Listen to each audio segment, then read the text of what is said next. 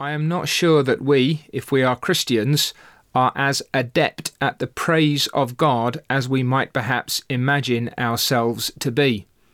Very often we confuse praise with singing, as if all singing is praise, and most praise at least is singing.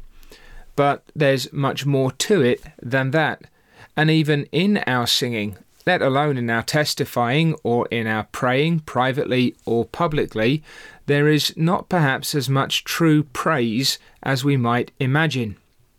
I've heard people, for example, asked to lead a congregation in a season of praise, and very quickly they slide into thanksgiving, and then from that perhaps very quickly into petition, asking God for things. Now, please don't misunderstand me. Thanksgiving is itself a very proper element of our dealings with God. And of course, asking Him for what we need is part of the very essence of prayer. But what about praise? What about that unadulterated exaltation of God? That pure and simple testifying of His glory?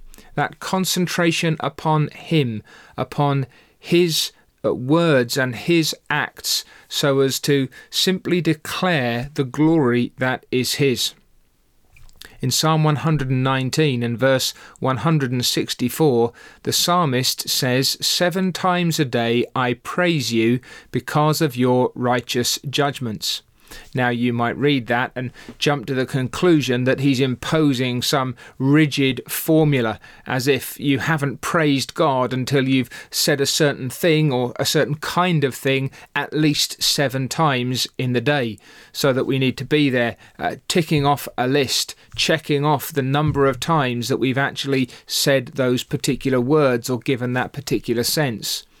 But in a number of other places in the scriptures, that kind of language of doing something 7 times indicates a repetition, perhaps even a completeness, that there is something here that is reflecting the spirit, the attitude of the heart, and that is worked out continually and completely in the life of a child of God in this case. And so here you've got somebody whose days are characterized by praise. There's an ease to it. There's a readiness to it. There's a repetition to it. And he praises God, not first and foremost thanking Him, although doubtless he does, as is expressed elsewhere in the psalm. Certainly he asks Him for things woven through Psalm 119. There is a sense of dependence upon the Lord, craving His blessing in order that the psalmist might serve Him. But here he simply declares, 7 times a day I praise you. He's telling us that often, almost unbidden, come from his heart and from his lips these testimonies of his delight in God, and he declares the worthiness of the Most High. He is worshipping Him, and he does so here because of your righteous judgments. Now that in itself is striking. 7 times a day he praises God because of God's righteous judgments. What about all the other things for which he might praise the Lord? Truly, this man is characterized by a sense of God, and it's particularly His righteous judgments to which he draws our attention here. On the one hand, the things that God has spoken in righteousness, and perhaps developed from that a sense of the righteousness of God's judgments in the earth.